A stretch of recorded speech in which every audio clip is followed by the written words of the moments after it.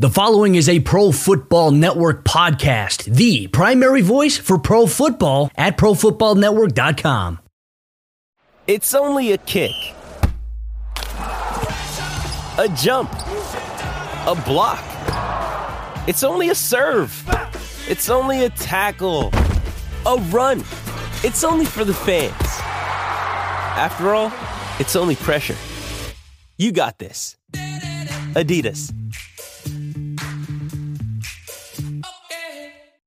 Hey, it's Ryan Reynolds, and I'm here with Keith, co-star of my upcoming film, If, only in theaters May 17th. Do you want to tell people the big news? All right, I'll do it. Sign up now and you'll get unlimited for $15 a month and 6 months of Paramount Plus Essential Plan on us. MintMobile.com/switch. Upfront payment of $45 equivalent to $15 per month. Unlimited over 40 gigabytes per month. Face lower speeds. Videos at 480p. Active Mint customers by 531.24 get 6 months of Paramount Plus Essential Plan. Auto renews after 6 months. Offer ends May 31st, 2024. Separate Paramount Plus registration required. Terms and conditions apply if rated PG. What is up, everybody? We got the NFL Combine. It's in the books, in the rearview mirror, and we are here on a Monday morning, Ali, to go back over, kind of talk about our key takeaways. So it's an exciting time. I was really shocked and impressed by a lot of the performances out there. It's always a great event to kind of, it's a checkpoint. It's a big milestone through the draft process. So a great time, man. And I know you were, cruising, putting those numbers, the metrics into the spreadsheet and everything, doing a ton of work over this past weekend. So, I mean, first off, Ali, how you doing? I hope you got a little bit of sleep after all that. No, I did not. I'm planning on having some sleep. Ali doesn't sleep. He does not sleep. Sleep is for the weak. Sleep hey, is not I'm right here. I'm right here. Come on, man. Okay, firstly, sleep isn't for the weak, just to appease it. Guys, grinding the tape, grinding the numbers is great. Sleep is important too. Get some sleep if you haven't. I'm certainly going to get some sleep tonight. But I've just enjoyed this past 4 or 5 days. I've been watching every single 40 time it came through, which, that is a marquee event at the Combine. So I kind of feel privileged to watch some of these guys go to work. And we're gonna talk about some prospects who absolutely flew, but not just on the 40, on-field drills, different testing measures that have been in place these last 4 days for these NFL draft prospects. It's been an interesting weekend. It's been an interesting week, shall I say. I'm just looking forward to breaking it down, dissecting it with you for everyone that's listening to us. Yeah, for sure. And, there's a lot of great resources out there. Just a heads up, we do have a lot of pieces kind of going, biggest risers, biggest fallers. We got Positional, who did the most for their stock. We got all those up. And then our guy, Kent Lee Platt, Math Bomb on Twitter, he has got a ton of RAS data already out there on how guys kind of measure with past athletes. So that's a great resource as well. Check that out and see where guys kind of stack up. But Ali, I guess we'll get right into it. We'll go through our takeaways. I feel like we got to start with, there's a lot of, kind of overarching storylines that have been kind of taken over this week. I feel like the sheer speed that we saw was just unreal. Specifically we got to give a shout out to these guys, the Baylor guys. I swear. I mean, Kalen Barnes, 4.23, 100th of a second off the record set by John Ross. And then you got JT Woods and Tyquan Thornton, who both ran really fast too. I mean, those guys are just different, man. I mean, I honestly, when you see those guys run the way they do, we knew Kalen Barnes was going to run like that. That's the thing. And it was still surprising to see it. I mean, talk about that speed, man. I know for me personally, it's always kind of awe-inspiring to see that. It's funny because we were having this conversation on maybe Friday night between me, yourself, James Figroza and Cam Mellor here at Pro Football Network as to, what do you think you would be able to run in the 40? And I'm certainly not anymore, but at one point I was a pretty decent marathon runner, and I can't even contemplate like what my 40 time would be, even in general, let alone compared to these insane athletes. And this is one of the things that you, being in the UK, from the UK, you struggle to explain to people how athletic American football players are, college prospects, NFL players. Like you can't explain it to people. The stop-start nature of the sport hides how insanely athletic these players are, but it was on full display. I got Kalen Barnes tabbed, as you mentioned it there. He was always a guy who was going to come out and test well, as was JT Woods. Tyquan Thornton wasn't a guy that I had in mind for setting the top, some of the top 40-yard dash times at the combine, but 4.23 for Kalen, 4.28 for Tyquan Thornton. JT Woods, I think, clocked in at 4.36. He did, 4.36 official. There's something in the water down in Baylor. And big shout out to Baylor, who we appear to have gathered a few Baylor fans here at Pro Football Network's draft department over the past couple of days, but just insane. I'm just totting up, aside from the Baylor guys, almost 40 NFL draft prospects, 2022 NFL draft prospects, who ran under 4.4 seconds in the 40-yard dash over the last 4 days. Absolutely insane. Insane. It's awesome, man. And it's interesting, I feel like on one hand, it's a second, right? Like it doesn't seem like a huge difference from like a 4.4 to a 5.4, on the surface, but it is. I mean, you look at how fast these guys are running, it makes a little bit of a difference. And football is a game of inches. We've said that time and time again. And it's like, if you're covering, I don't know, and these rates are arbitrary. All right. This is not me. I don't have like any, but like 10 feet per second, or like, as opposed to 9 feet per second, sometimes that extra foot is all you need to make the play that the other guy can't make. Right. So it's, it's a very thin margin of error. And if you have that top end speed to just get a little edge on the other guy, that really helps you out. So I think, that speed is important. And it's really cool to see all these guys running below 4.4, because there's a lot of solid players running below 4.4 as well. It's not just like pure athletes who need to develop their game. There's a lot of guys who, have that ability, that football intelligence, and they have that athletic upside too, so kind of compiling that together. It's really fun to get a look at those players. But I do think, and we were going to start it off, I think I forgot to mention this, but we were going to start off like this, looking at a guy like Kalen Barnes, or looking at some of these other guys, I feel like the speed metrics do kind of inflate their stock a little bit. So we got to reel ourselves back a little bit and remind ourselves, we were talking about this on the initial combine preview podcast, that these measurements aren't everything, and I'm not going to say that Kalen Barnes is like better than, say, Kaiir Elam just because he ran a faster 40. You got to look at the tape. The tape holds precedence. And, usually if you actually honestly watch the tape and kind of dive through, you can get a pretty good expectation of how players are going to test. Sometimes you get surprised a little bit. There were a few surprises this year, but usually if you, in good faith, watch these guys and try to peg down their numbers, usually you're going to be pretty accurate. Like if you watch Kalen Barnes, you knew he was going to run in the 4.2s. It's just how he moves, right? But at the same time, you can't go by the numbers themselves, because football is such a detail-oriented sport. You got to have that mental fail-safe in mind where, hey, I love throwing these numbers around and seeing how amazing these athletes are, but there's a lot more to football than that. I mean, how do you kind of take yourself back from that? Because for me, you got to have that mental fail-safe, always active, always on, because otherwise you can get drawn into this mindset where, oh, this guy has a 9.99 RAS, he must be an incredible football player. It means he has incredible upside, but there's still work to do for a lot of these guys. Yeah, and I think it's particularly difficult as the NFL evolves to bear that in mind and to take that into consideration, because so much of the game now is, can you can't train athleticism into a technically proficient player, but you can attempt to add the technical element, coach the technical element into a hyper athlete. We saw that with OA out of Penn State last year. A kid who was insanely athletic, but maybe not quite there from a technical perspective, snagged by the Baltimore Ravens and had a super start to his NFL career this last season. So it is difficult to bear that in mind when you see that the NFL is trending towards more athletic, freakish prospects who they can then mold and shape as actual football players. But as you said, the NFL Combine is a part of a much bigger process. It's, I think I used the phrase, it's a piece of a jigsaw that doesn't define, it's a piece of the puzzle that doesn't define the whole jigsaw. Tape over everything.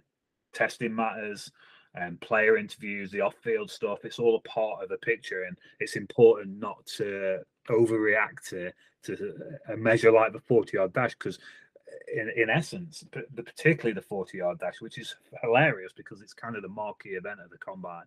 You know, there isn't a 40-yard dash that wasn't demonstrated on TV, whereas you didn't see hardly anyone do the bench press, for example. So the 40-yard dash is the marquee event of the NFL combine. However, its relevance isn't super important when you look at the whole picture of the game of football, because how often do you run 40 yards in a straight line? Not very often. There's players who will have ran a 40 in Indianapolis this week who will never run a 40-yard straight in a 40-yard line ever again. So although it's a marquee event, you've got to temper how much you put that drill, that measure, that metric into your overall evaluation. And I think we mentioned this on our initial combine preview show. It might be that a result surprises over the week in Indianapolis that takes you back to the tape, and you say, well, you know, maybe I missed something, maybe I misjudged something, maybe I saw something that wasn't there when I conducted my initial evaluation. And this is all that the combine should be in a lot of respects. Is it should be a confirmation, a clarification, a check of what you've already seen. But we know that NFL teams, and we've seen it in the past, we've seen that NFL teams do put stock into these numbers. They do trust these measurements. Not just stock too, like having legit thresholds that prospects need to hit to qualify for that team. You know, it's definitely it's tough to get a balance when you're having those thresholds, I feel like. But there are teams that do have that. Yeah, exactly. And we've seen that that doesn't always necessitate success. Or vice versa. You know, we've seen prospects who absolutely tanked at the combine. Their stock was abysmal. They've gone on to have long starting careers in the NFL, and I think that's a great sort of further example of how you have to treat this as just a piece of something much bigger puzzle, and in the overall picture of evaluating. Yeah, it's really interesting to think about what makes the 40-yard dash that event. Like you said it yourself, it's the one that it's the marquee event. Like, why is it? You know, I feel like thinking about it, you know, human minds are pretty, you know, they're complex, but they can be pretty simple too. You know, we like to cling to flashy things, and draft analysts are no different. I mean, like you see a guy, I feel like with a vertical jump, like if Ali, let's say you're a casual fan, I was to tell you, this guy had a 39-inch vertical jump, right? Like it's a little, you know, it's not as straightforward to convey the importance of that as it is a 40-yard dash. This guy ran a 4.340, like, whoa, that's fast, right? Like that guy's got speed, right? So it's really easy to convey the 40-yard dash. It's really efficient, really simple. And I feel like that's why people grapple to it, because the idea of what it means is really easy to kind of get in your system and understand. But it's a little less easy to understand how it translates, or how it doesn't completely translate to the game of football, right? So, you know, a lot of people will stop at, this guy's fast. What does it mean in the NFL? And it means different things for different positions. You know, it means it's more important for certain positions, but, you know, you got to look at the details. And I think, you know, really hitting the nail on the head with, there's a lot more to it than speed. It's football. You know, there's a lot more details that go into play. So with that being said, though, Ali, let's completely disregard all of the logic we just spewed and talk more about some numbers, right? Let's talk about so let's move over to, I know we're talking about the Baylor guys. They're fast. How about those Georgia guys, though? I mean, that trio of defensive linemen, Jordan Davis, I got to get the RAS up here, because you got to hear it to believe it, man. But this guy, I know I got to pull up the rest here, but Jordan Davis, Devontae Wyatt, Trayvon Walker, I mean, those guys just blew the roof off. I was super impressed by these guys. Yeah, here's Jordan Davis, Kentley Platt. He's got the data up. Tested as the most athletic defensive tackle ever in combine history. 6'6" and 3/8, 341 pounds, 32-inch vertical, 123-inch broad jump, which is 99.8 percentile. So that's pretty insane for being 6'6", 341. Like, are you kidding me? And then also having a 4.78 40-yard dash and a 1.68 10-yard split. This guy ran a faster 40-yard dash than Jake Ferguson, faster than a couple tight ends. You know, it's and almost ran a faster one than Jermaine Waller, Virginia Tech corner. So like, this guy is a absolute freak. And honestly, man, I was shocked. Like, I knew he was going to test well.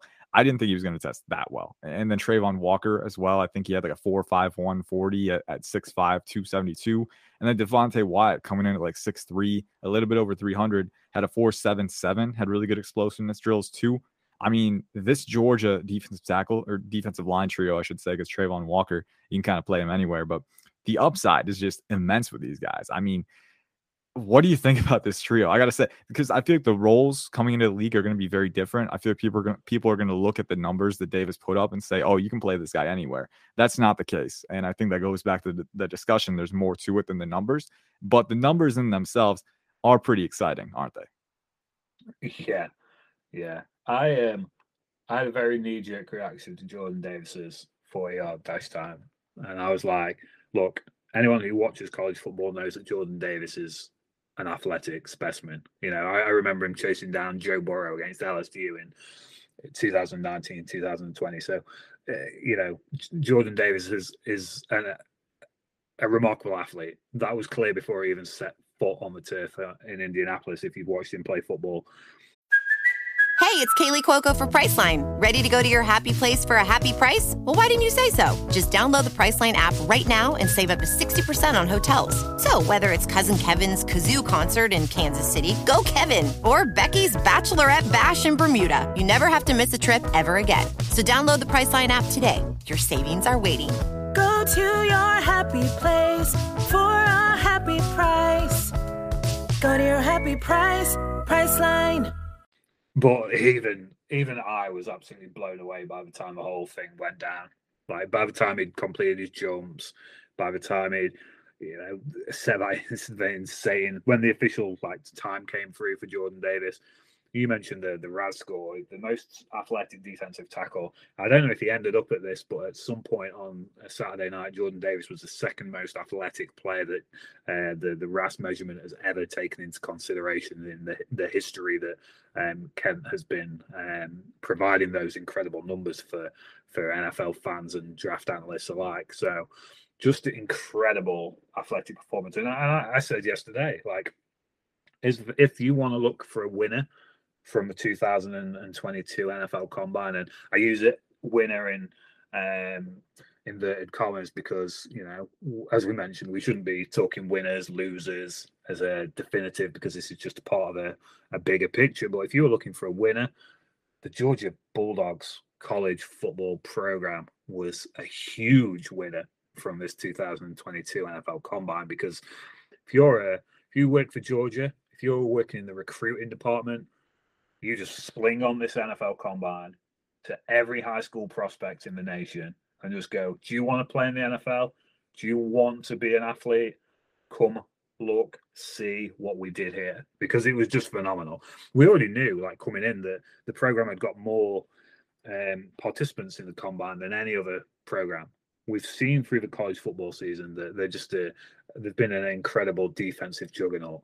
But just watching those guys go to work, you know, you mentioned Devontae Wyatt, his 4.77 time at 304 pounds, whatever he is off the top of my head. That is insane. And then Travon Walker, for me, was a guy who has put himself in amongst the pigeons of the top 10, top 5 positions in the 2022 NFL draft, with how that kid went to work this weekend. And I mentioned it when I wrote his scouting report. You see on tape, what you've seen in Indianapolis this week is what you see on Travon Walker's tape week in, week out, because there are few better athletes for me in this class. A kid that can play at 275, play at 290 with no discernible drop off in his athletic ability. You watch him almost teleport from the B gap to the A gap and just completely befuddle offensive linemen, because they just do not know where he is, because his lateral agility is so off the charts. He's the epitome of versatility for me as a defensive line prospect in this class, because you can stick him on the interior of the defensive line. He's played pretty much all the way from one tech all the way up to a wide 9 alignment while he's been at Georgia. And you can see him doing that in the NFL. He's got a frame that will enable him to take, I think he could take 300 pounds and be a dominant 3-tech potentially in the NFL. But it's just incredible. Absolutely insane performance from those Georgia Bulldog defensive lineman. And Lewis Cine, the safety, man, what a performance he put in yesterday. A kid. Yeah. Sorry. Yeah, for sure. I was gonna say, I mean, not just the defensive lineman. You hit the nail on the head. Like Lewis Cine as well. I mean, if I can pull up the numbers that he put up, I know vertical jump was like 36.5 inches. The broad jump was, I think it was over 11 feet. Yeah, you're looking at 11.1. Yeah, and then he had a 4.37 in the 40 as well. So Lewis Cine coming. We knew he was going to be athletic, but again, he just kind of reaffirmed that and maybe even tested a little bit better than I expected. Just because usually, you don't want to, like, if someone were to come up to you on the street and ask you, what do you expect this guy to test? Like, I don't want to, like, I don't want to, I feel like if you're predicting a 4.37, like 41-inch vert or whatever, like it feels like hyperbole sometimes, but if you see it, if you're confident in it, then roll with it. But even when you see these numbers, it's just, it's unreal. And like, I think that goes back to what we were talking about earlier. These guys are just insane athletes. I mean, you got to see it to believe it every year. But then not just on the defensive side too.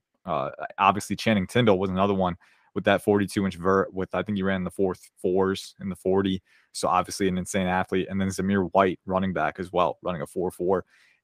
I'll tell you what, Ali, and I know we've talked about this before. I did not see that on tape, and I'm going to have to go back and look. That was one of the surprises for me, but it just goes to show. I mean, if you're Georgia right now, this is the best marketing move that you could have made, is just train these guys up and let them develop into insane athletes like they did. Because now, Georgia is a huge selling point, for developing NFL talent. And if I'm a top prospect in high school, that's got to be one of the places at the top of my list. It's just there's no replacement for quality training, quality coaching, and these guys got it.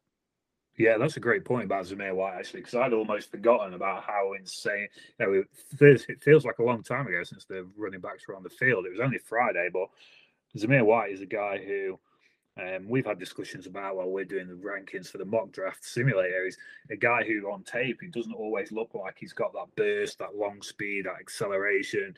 Kind of for me personally, like just a bit of he's neither here nor there as a running back. But you look across the whole gamut of testing this this last week, faster 40-yard dash time and the more high-profile teammate James Cook. Higher vertical jump, only just very close there between the two. Further broad jump, 10.8 versus 10.4. Like, he's had the measure of James Cook from a athletic standpoint across this combine performance, which just I would not have predicted ahead of it. So yeah, fair play to Zamir White. Yeah, I mean, it was pretty surprising. Like if you told me to kind of guess what his 40 was going to be, I would have been 1 to 2 tenths off. I mean, I'll be honest, I didn't see it. That's one that I'm going to mark down. I'm going to go back and watch because honestly, that's what the combine's for. Like we said, usually if you watch the tape in good faith, and make sure that you're paying attention, being honest with yourself and not, coming in with any, swayed opinions swaying your mind. I should say it's tough because when you're going through this subjective observation, like it's just you, it's all independently you, but we interact with people on Twitter, we see people say things about prospects, and that naturally embeds itself in our head and it can impact our opinion coming into those watches. So it's tough. You gotta fight to work through that and make sure that it's completely your opinion. And it's really tough because I maybe at some point down the line it was someone saying Zamir White doesn't have speed, and then you watch the tape and the first hint of that you see, you're like, all right, I got it. He's not got speed. It's one of those things. It's really tough, but that's why, as human beings who are doing this observation, you really got to stay diligent. You got it. And you're not going to get it 100% every time. Like there's always going to be a couple guys that you kind of miss the mark with. I know for me, Kyren Williams was another one. I thought he was faster on tape, and then he comes out and runs a 4.72. It got corrected to a 4.65, but still, I had him figured as like a 4.5, maybe even mid 4.4 guy. So I think just one of those things where you got to reevaluate. And if you miss something, like don't shy away from it. Just circle back to it, see what you got wrong and how you can improve the next time. I know that's what I'm going to be doing. And guys like Zamir White and Kyren Williams, or anyone that you kind of missed the mark with, give you an opportunity to do that, to look back and see how you can improve your process. So that's what the combine is for. It's a great opportunity. Moving on to, I know we had another marquee topic we wanted to talk about, and I know you had some thoughts on it, but Kyle Hamilton, I mean, it's interesting because I feel like there's the discourse surrounding him is kind of polarizing after his combine performance. I don't think anything changed regarding him. I think he tested really well in the explosiveness drills. The 40 wasn't as great, but again, first off, bedrock, I've always been of the mind that explosiveness is more important than top end speed for safeties. If you can cover ground in shorter areas and accelerate more quickly, that's going to be more important than maybe having to cover 40 yards across the field, right? So it's one of those things. And Kyle Hamilton has shown that range on tape, though. That's the thing. So that's one of those. And I know you were talking about him not looking 100% for the 40, but I know we've seen this comp before, Kyle Hamilton to Justin Simmons. And Simmons was a guy who came out, ran like a 4.61, but then had a 40-inch vert, really good broad jump. And it just kind of goes to show, if you got the size, if you're super explosive like Hamilton is, I think he had like a 38-inch vert and a broad jump over, I think it was 131-inch broad jump. So if you have that explosiveness to cover those grounds, then it definitely makes up for the speed a little bit. But you were looking at Hamilton. I only saw the times. You watched the runs, and you said he looked a little off, was kind of running a little wobbly. What did you see there, and how do you kind of come out of this Kyle Hamilton discourse? What are you thinking? Yeah, same as you mentioned at the top there. It doesn't change the discourse on Kyle Hamilton for me. I've watched Kyle Hamilton play football. I know what Kyle Hamilton brings to the football field. I jokingly said that my summer scouting report on Kyle Hamilton was akin to a love letter, because that's how enamored I am with this kid as a prospect. And him running the 40-yard dash in the time that he did, the 4.59 that it became officially, does not change one little bit. And when you watch the runs that Kyle Hamilton put in yesterday, like he was I don't want to say it was nerves or it was going full tilt at something for the first time since a significant knee injury, but he was a little slow off the line for both runs. One of the runs, he was all over the track. Like you can't run 4.4 in a wobbly line. These kids are running 4.3s, 4.4s in a straight line. Kyle Hamilton he nearly ran off for the track at the side. So that is going to impact your time. And like you said, we deal with such finite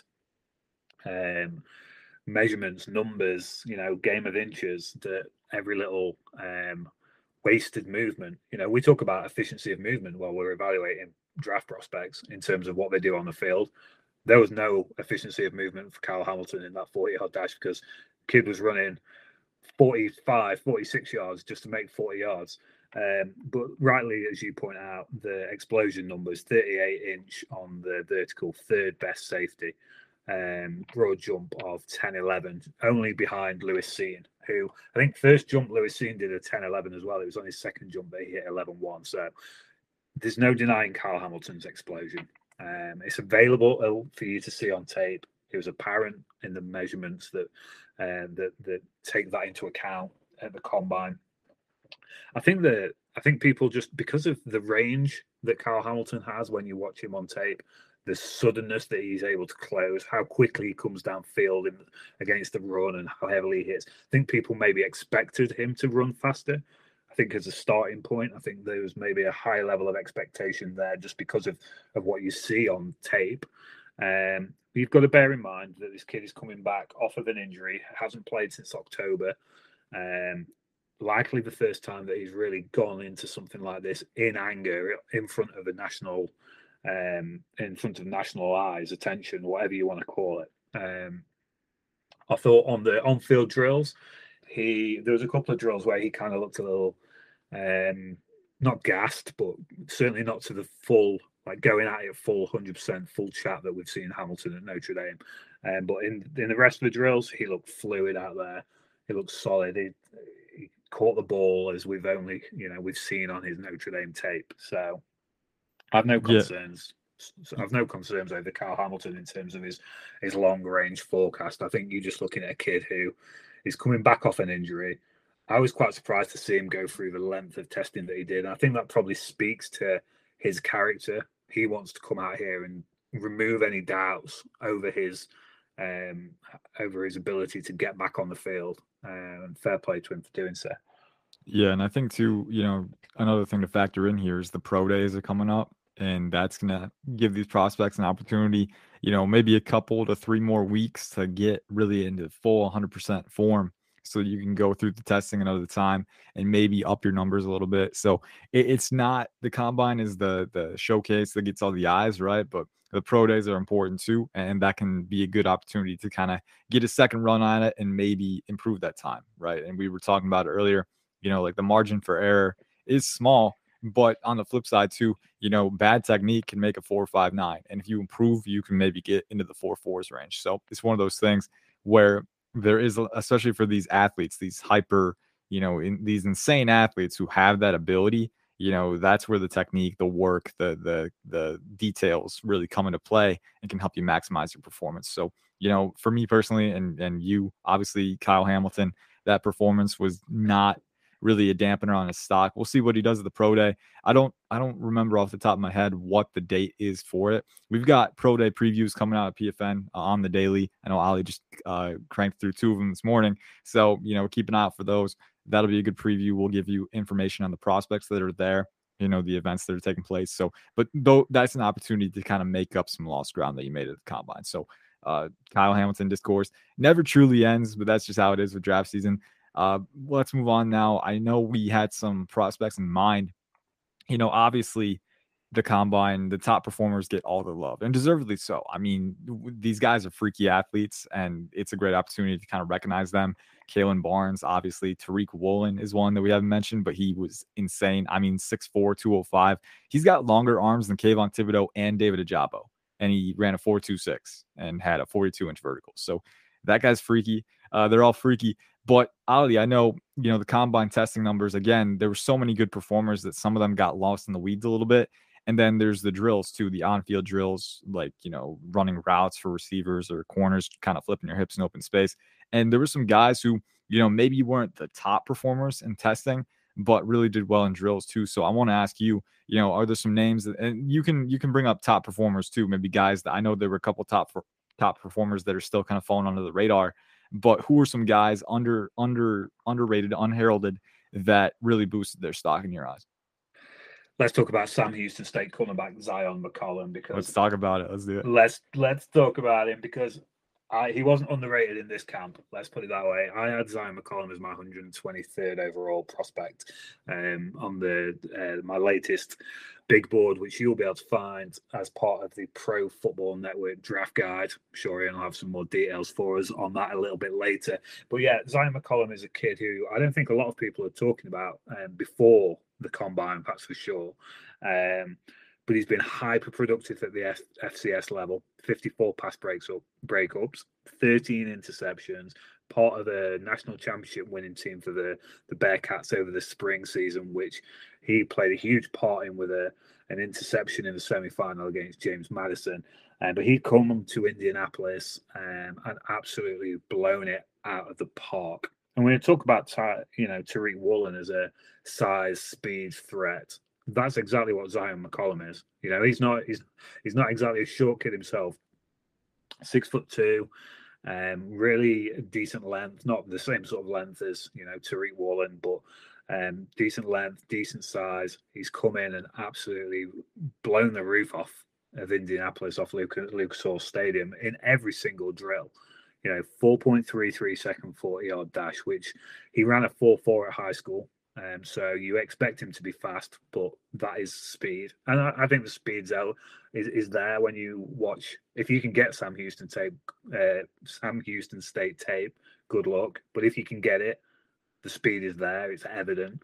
But he also posted some just elite numbers across explosion and agility drills as well, like a 3.94 shuttle, 6.483 cone. They're your agility drills.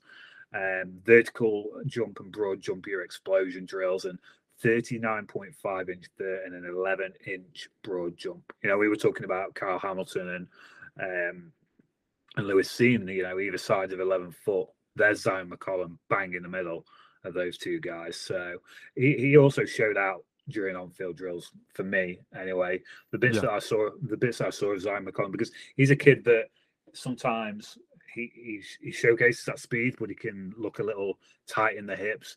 But he looked really fluid out on the field. I think he really put himself in national recognition, got an incredible exposure at Indianapolis, and I don't see any reason why people will not return to his tape and really fall in love with this kid. Yeah, the 6'4", 3-cone is insane. I mean, I saw that yesterday, and right when I saw it, I messaged Ali. I completely forgot that it was 2 a.m. Ali's time, which, I mean, he's probably awake at that point. Yeah, but, I completely forgot. I was like, did you see Zyon McCollum? Like, this guy, like 6'4", 8", that's insane. I think that's in the 99.6th percentile among cornerbacks ever to test the NFL Combine. So that 6'4", 8" is legitimately insane. And for a guy who's 6'2", I mean, that just makes it even more crazy. So, and I love that you brought up the fluidity and how he had looked stiff before, because fluidity is a really interesting trait for me to evaluate, because I feel like, on one hand, I feel like part of it is a little physical, physical talent. Like some guys are just a little more fluid put together. But at the same time, you can improve it with efficiency of motion. We brought up that term earlier, but your footwork, how low you get, if you can stay in phase, stuff like that. I know Ahmad Gardner is one guy. I don't think he's the most fluid, but I really think he improved his efficiency of motion from 2019 to 2021 to the point where it's not a liability for him anymore. So I think, it's one of those things. There is a degree of natural talent that goes into it, how naturally fluid you are, but you can improve it with your technique and you can become a little bit more fluid as a player. So Zyon McCollum was really exciting. If you saw his production at Sam Houston State, you would have seen this coming. Naturally, I feel like especially the FCS level, there's kind of a correlation between production and athleticism. We've seen some great athletes come through in recent years. I know Jimmy Moreland was a guy a while back who had a few nice seasons with Washington, but he was a guy who tested really well. Now, obviously a lot smaller, but he was a productive guy at the FCS level. Zyon McCollum in 5 seasons had 13 picks and 54 pass deflections. So this guy was constantly around the ball. And I think it's going to continue at the NFL level because he proved yesterday that he can hang with the big dogs. So was very impressed by him. I think we can stick with the corners because there were a few other guys that I was really impressed by. Your guy, Caleb Evans, I mean, I think he ran in the 4.4s, had some really, really nice explosiveness numbers if I can pull those up. But he was a fun one. And I know he's like 6'2", so he's a little bit bigger. But he's definitely got that length, that athleticism. I'm switching over. It's taking a while to load. Here we go. Yeah, so yeah, he had a 36-inch vert. Sorry, Caleb Evans 36-inch vert, and I think the broad jump was. Hang on, I'll let you go just a second. I got to get the broad. Yeah, 10.9. Yeah. Yes, that's pretty good. Not gonna lie, but what were you gonna say? I was just going to confirm those testing numbers. I've got them up in front of me. So yeah, 10.9 broad and the vert, the impressive 36, which is like top 10 in cornerbacks. Yeah, for both metrics there. Your brain needs support, and new Ollie Brainy Chews are a delightful way to take care of your cognitive health. Made with scientifically backed ingredients like Thai ginger, L-theanine, and caffeine, Brainy Chews support healthy brain function and help you find your focus, stay chill, or get energized. Be kind to your mind and get these nootropic chews at ollie.com. That's OLLY.com. These statements have not been evaluated by the Food and Drug Administration. This product is not intended to diagnose, treat, cure, or prevent any disease.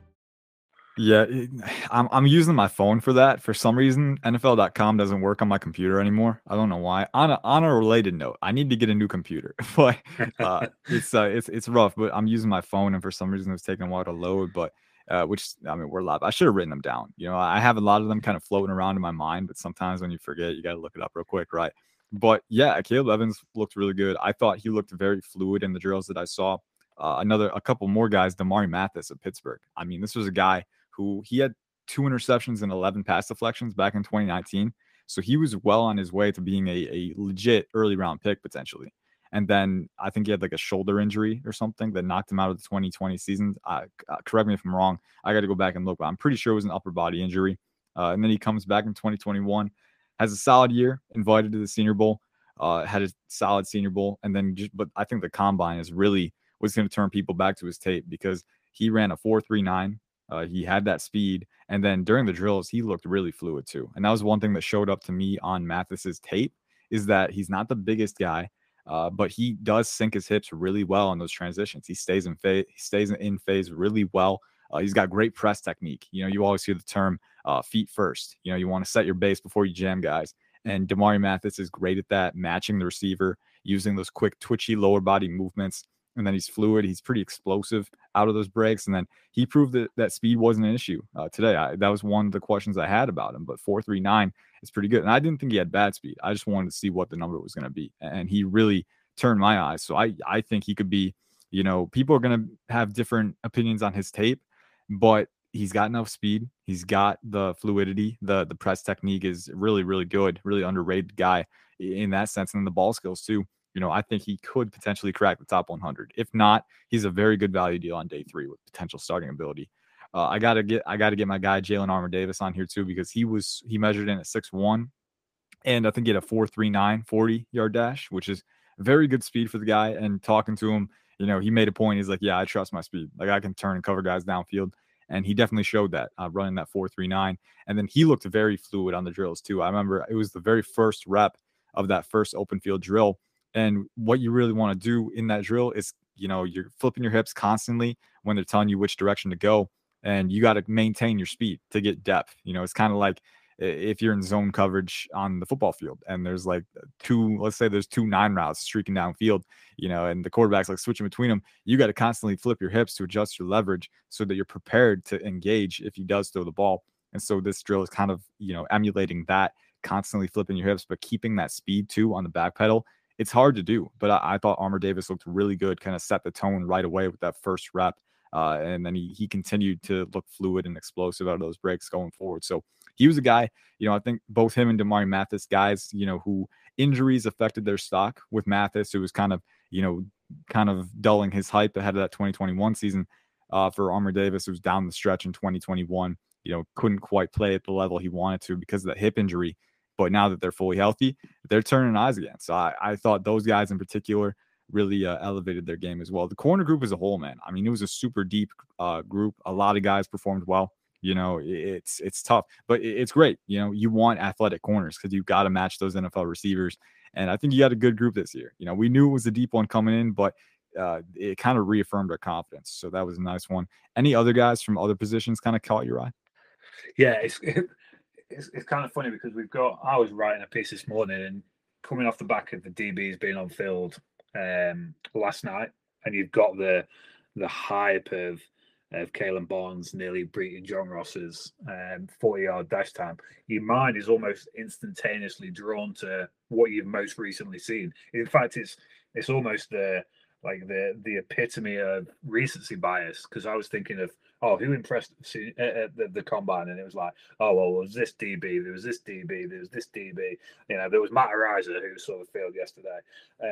But cast your mind all the way back to Thursday night and the tight end group, which I think is incredibly deep. And someone asked me who established themselves, did anyone separate themselves from the pack in this tight end class?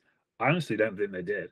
I think, if anything, there are guys who have asserted themselves further from the back of this pack, who are kind of pushing their way. One of those guys was Jelani Woods, tight end out of Virginia, who is having an incredible postseason process, as far as I'm concerned. He was somewhat of an unknown for a lot of people coming into the All-Star Game cycle. He had a sensational performance at the East-West Shrine Bowl. Caught a touchdown during the game. He impressed all week with his ability to create separation in drills. And this is a kid who is 6'7", 259 pounds, but moves so much more easily than you would expect at that size. And then he comes into the NFL Combine at Indianapolis and blows it up. Second fastest tight end time, but for me, the most impressive tight end time in the 40-yard dash, 4.61 40-yard dash. He also led all tight ends with 24 bench press reps. Now, that might not sound impressive because there was guys like Zion Johnson who had 32 bench press reps as an offensive lineman. But Jelani Woods, 24 bench press reps with 34 1/8-inch arms. So you think about the bench press, you're laying the back, you've got to lift 225 pounds over your head, back down for a rep. If you've got super long arms like Jelani Woods has, That's a lot of effort to heave that 225 pounds upwards, back down, up again. I thought that was super impressive. I thought Jelani Woods is really an ascending tight end prospect in this really deep group of tight ends at the 2022 NFL draft. You know, we mentioned his arm length there. You see that on tape. He was a pass catcher. You know, he's got long old leathers that can just reel the ball in. I think he's a kid who's only going to fly further up draft boards as this process goes on, and people go back to see who he is, where he's come from, what he's done in his career. Yeah, he's him and Chigozie Okonkwo were two, and I know we talked about this on the Thursday one, were two that really elevated their stock. Obviously, you know, almost more impressive to run 4.61 at 6'7", 253 than running 4.54 at 6'2", 238, right? But still, both very impressive times, and guys that are kind of elevating their stock. You know, I'm glossing over the position groups too. You know, I feel like another one that we got to bring up is Troy Anderson, Montana State, the linebacker. I mean, this guy had a 4.42 40-yard dash. I mean, explosiveness drills were really good too. I know he had a 36-inch vertical, and I think he had a broad jump over 11 too. Again, my phone is still loading. I don't know why it's taking so long to load today, but 10.8. He had a 10.8 broad jump. There we go. But he's like 6'4", 6'3", I think 6'3 and a half and 243. So the guy is huge, and he was a standout at the Senior Bowl. I mean, he plays fast. He doesn't always play. The instincts are definitely still work in progress. There are times where he works himself a little forward too much. But again, the athleticism, we saw it. The NFL Combine confirmed it. He has it in spades. And Troy Anderson is a guy, me personally, I mean, talking to him, listening to his character as well, he's a very high character guy. I expect him to go top 50. I could see him go top 50. I mean, he's got the traits, definitely a little raw, but you know, that character, that athleticism, those two factors combined, he's another guy who I think is gonna rise a lot through this process. This linebacker class as a whole, man. I mean, I'm a lot more impressed with it now, and I think going through the process definitely helped me kind of warm up to it. There's a lot of guys, but this whole linebacker class, a lot of guys tested really well. I know beyond Troy Anderson, there was, you know, obviously Channing Tindall, who we mentioned, Christian Harris, Malcolm Rodriguez, Oklahoma State. That's one I got to go back to. He's a former safety. He ran a 4.52, had really good explosiveness drills. I've caught a few glimpses of his tape. Looks like a high motor guy, really, really productive. So that's one I want to look back and see where he falls in for me. But, you know, the linebacker group as well. Leo Chenal is a guy, it took me a little bit longer to come around to him. I'm definitely going to be moving him up in my next big board update because the guy, you know, he didn't do agility drills, and I don't love the agility on tape. But again, he's super explosive. He's super physical as a blitzer coming down the middle. I think, you know, especially on those early downs and especially as on those passing downs too, as that blitzing threat, you know, his explosiveness and physicality is you know, top tier. There's few guys that match it. So he's a guy, you know, especially with that mentality, could see him going a little higher. I mean, just Ali, you go down the list, man. I mean, I thought there were some running backs that impressed. I thought, you know, the wide receiver class, we went over it on Thursday, but it was a very nice class. The tight end class, a lot of depth, not top end talent, but depth. Some offensive linemen really, really did well. I know Matt Waletzko, he's a great guy. I had a chance to talk with him. Cole Strange did a very nice job. And there was a few more too. Zion Johnson, obviously, but he's in the running for the first guard off the board now with the way he's been testing. And then obviously the edge guys, you know, Amari Barno was very good. Arnold Ebiketie, linebackers, corners, and then the safeties too. Kirby Joseph was another one. You know, there's a few more that really, really kind of put the roof off. So this whole class, man, I mean, I feel like we've talked about, aside from quarterback, it's a very deep class with a lot of talent. And to me, just looking at it from a bird's eye view now, you know, I think the NFL Combine pretty much confirmed that. Would you agree?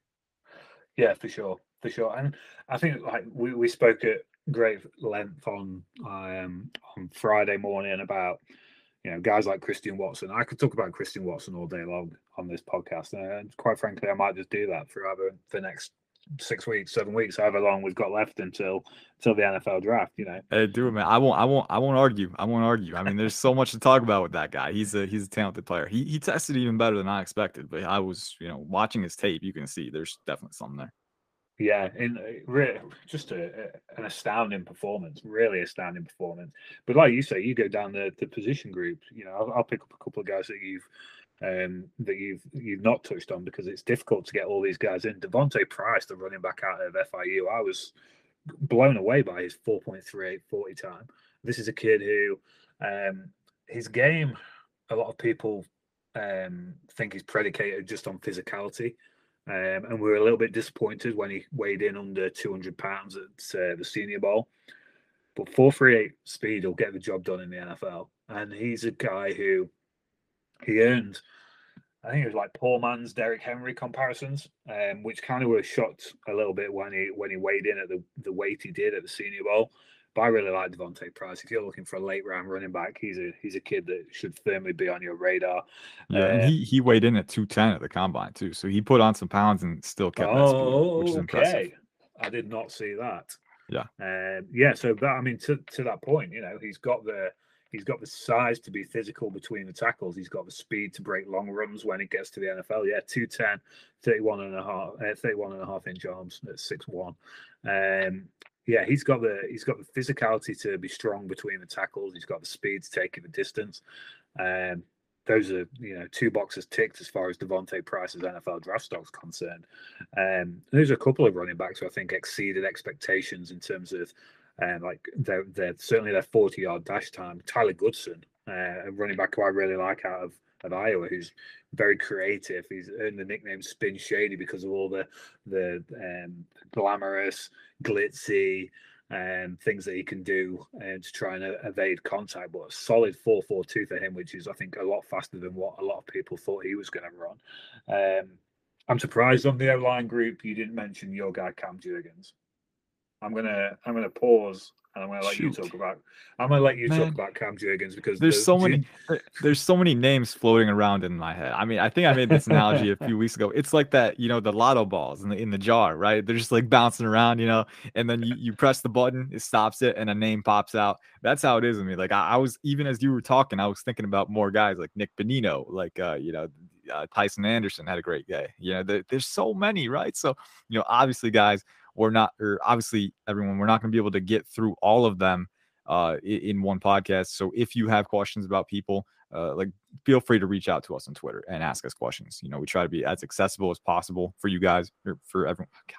For everyone. I'm trying to negate that from my vocabulary. It's tough. It's hardwired in there. I don't know. I'm like Andy Bernard from The Office, but it's one of those things where there's so many players to kind of get a read on, so you really can't stop anywhere. You got to keep diving into the class because there's so many players to get your eyes on. But honestly, man, it's so fun to dive through and take a look at these guys. Cam Jurgens is one. I think he fits best as a zone blocking center. Obviously a little undersized. He came in over 300 at the combine and then ran like a 4.92. So very, very excited to see that he still kept that athleticism. It's just one of those things where on tape, he doesn't show a ton of strength at the point of attack, can get out-muscled sometimes, but he's got that mauler mentality. He's physical, he's aggressive, and he moves really well in space. You get this guy downfield, he will block a DB 40 yards for you and pave open that lane. So in predominantly zone schemes, I love that guy. I was very excited to see him test. Ali, I would say we'd keep going, but we'd be going for 2 hours. So we got to cut this off at some point. I'll leave the last word with you. 60 seconds, man. Got any words of wisdom to take us away from the combine as we now move on to pro days and eventually the NFL draft? I think this is it. The combine is now done. It's in the books. We've got all these testing numbers. As we've said from the start of the show, it's one part of the puzzle. The NFL pro days are going to be coming in thick and fast. They're just another part of the puzzle. But if you saw anything from any of these prospects that you weren't expecting to see, go back, flip on the tape, see what you think you saw, maybe reevaluate, see where this guy is. Maybe check a different game that you didn't see. That's always a good one. There's so many games available. If you can find the tape for him, you might see something on a couple of different games that weren't there necessarily in your first watch. One of the things I took away from the scouting academy that I did last year was, if you haven't got your answer to the question in 3 games, can this player do this? Watch another game. Still don't know? Watch another one. That's the best way to get a hold on these guys. If you've got any questions about what they can do on the football field, get some more tape. Yeah, I mean that's great. I mean, we deal with sample size error constantly in this business. So sometimes we don't always have time to go through every single game for every single player. But if you're really struggling to get a read on a guy, it really helps to get that one game out of the way and see what's there, because every game is a different environment, a different situation.